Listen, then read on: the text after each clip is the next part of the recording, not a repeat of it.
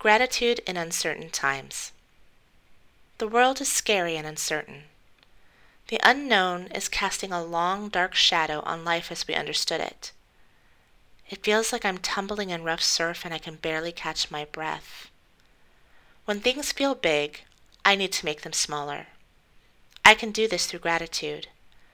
I can reframe my circumstances from a place of grace over fear. In a moment where loss and fear govern, I look to the blessings I see all around, like seedlings taking root in the dark, forgotten places. Cancer proved to be a blessing. It may have introduced its own book of fears, but it also prevented someone I love from traveling at a time when many people were falling ill, and we had no recourses yet. I feel this truth in my gut.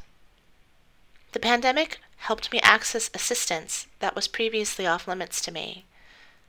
It has changed the way I work, making it easier to be available to my family while continuing to be employed and safe.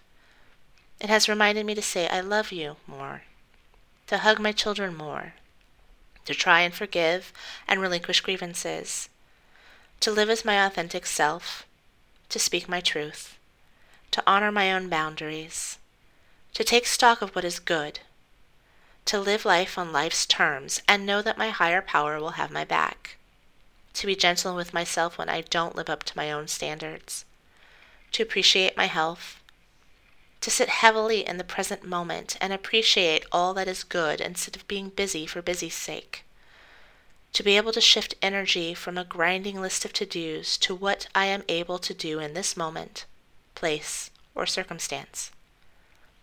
It is so easy to fall into deep despair. There are so many reasons to feel hopeless, but there are many more reasons to have hope and even to rejoice.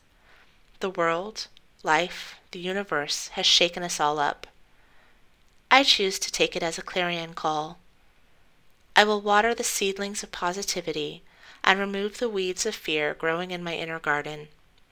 Through this effort, I will keep my feet and continue moving through life with gratitude and deep love.